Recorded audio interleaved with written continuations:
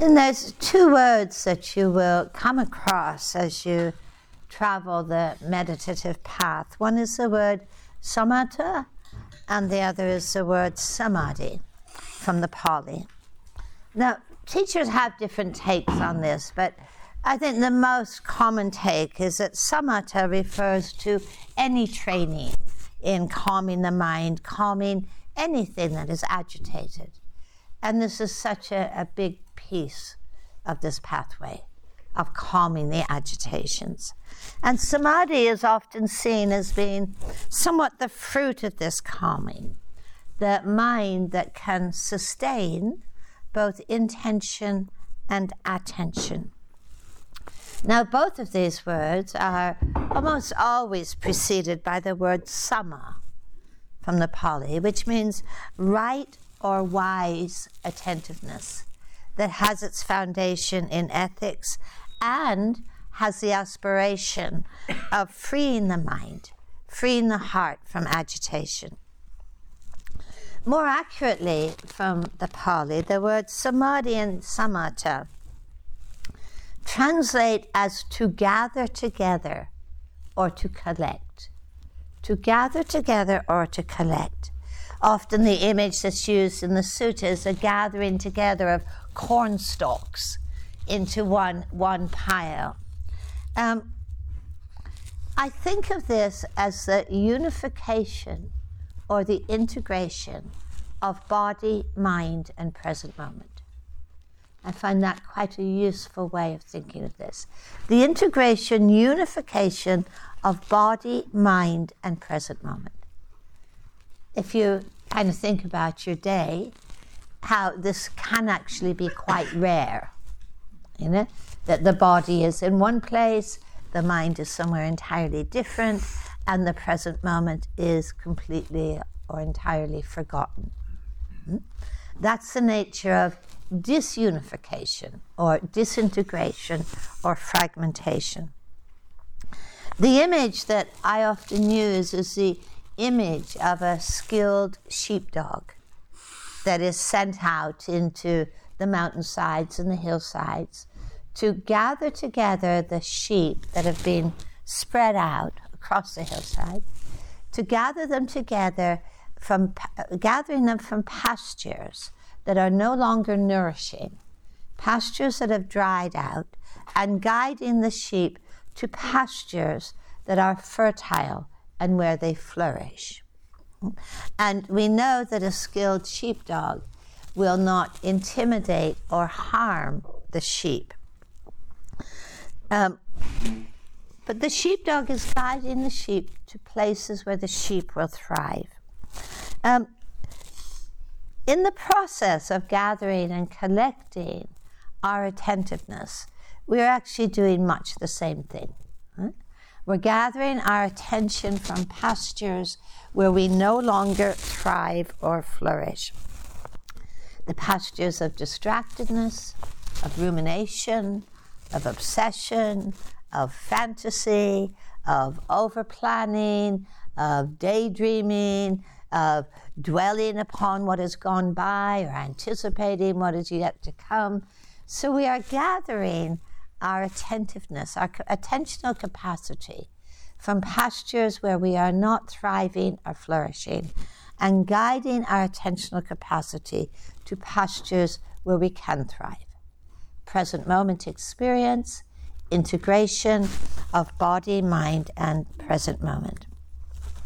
We're directing and gathering our attention to the fields of contemplation, of mindfulness, fields of calmness and collectedness.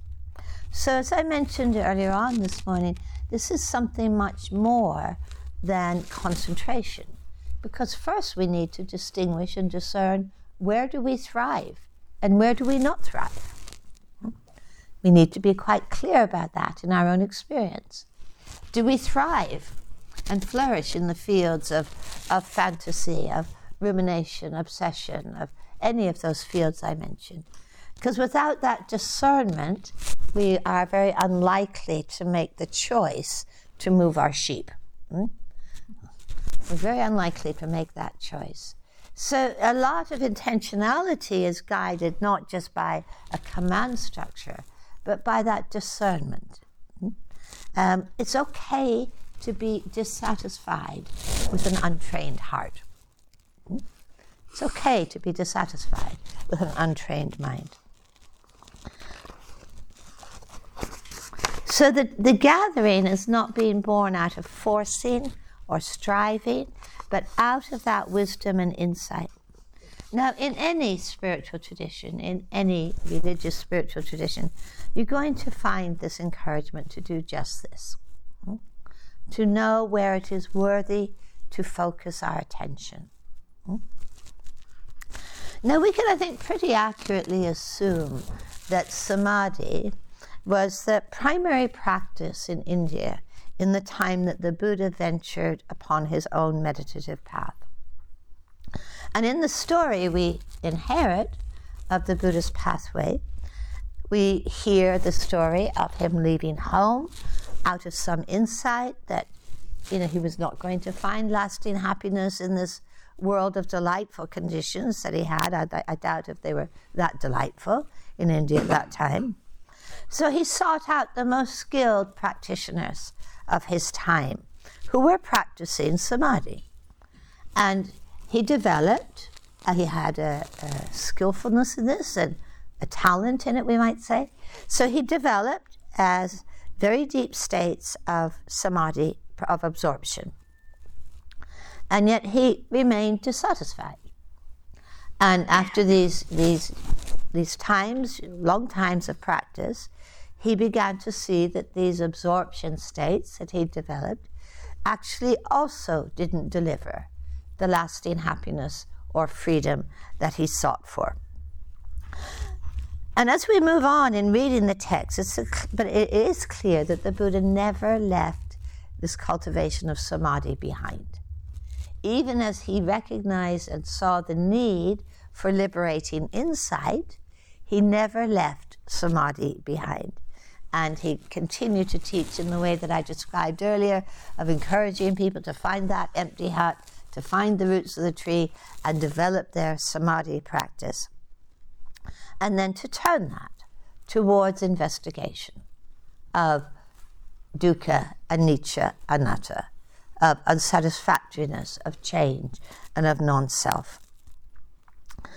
And to understanding how the world of our experience is being constructed moment to moment. So what the Buddha saw is that Samadhi can be powerfully utilized in the development of understanding and insight. It is a mind that inclines towards insight. There's a quote I'll read you from the Samyutta Nikaya, where it says, just as the river Ganges flows towards the ocean, slopes towards the ocean, inclines towards the ocean, so too a practitioner who cultivates and develops Samadhi flows, slopes, and inclines towards nibbana, towards liberation, towards awakening. So what the Buddha is talking about is, as I mentioned earlier, that short story doesn't really fit our experience of the path that has valleys and peaks. We see how we have intentions to be present and how often those intentions are forgotten. We have intentions to be kind, to be patient, and how often those intentions seem to get sabotaged and forgotten. We see time and time again how our attention is hijacked, and perhaps you've seen this already in the sitting and in the walking, how easily our attention is hijacked by passing thoughts, by plans, by ruminations, leaning into the future, leaning backwards into the past. And so we meet the habit of fragmentation. We meet the habit of fragmentation, too often encountered, I think, both in our lives and in our practice. And I think we really get a sense of how challenging it is in the midst of all of this to cultivate this unification and integration. From the Buddhist perspective, and perhaps from the perspective of our own experience, we know that this fragmentation, this experience of our attention and intention being hijacked over and over again is really a recipe for confusion and for distress and for struggle. I want to offer you another quote from the Dhammapada, where the Buddha says, "This mind, hard to control, flighty, alighting where it wishes, one does well to train, and the well-trained mind brings happiness." I think for many practitioners recognize that Samadhi, or this capacity for unification, is actually the kind of Achilles heel of their practice. Knowing how to sustain attention and intention is the Achilles heel of their practice. And I think we can recognize this without being particularly judgmental, but we recognize that intention and attention are very easily hijacked. We also recognize perhaps that we can have many insights. I find that many people today begin practice with a lot of insights or a lot of knowing. We know about unsatisfactoriness. We know about impermanence.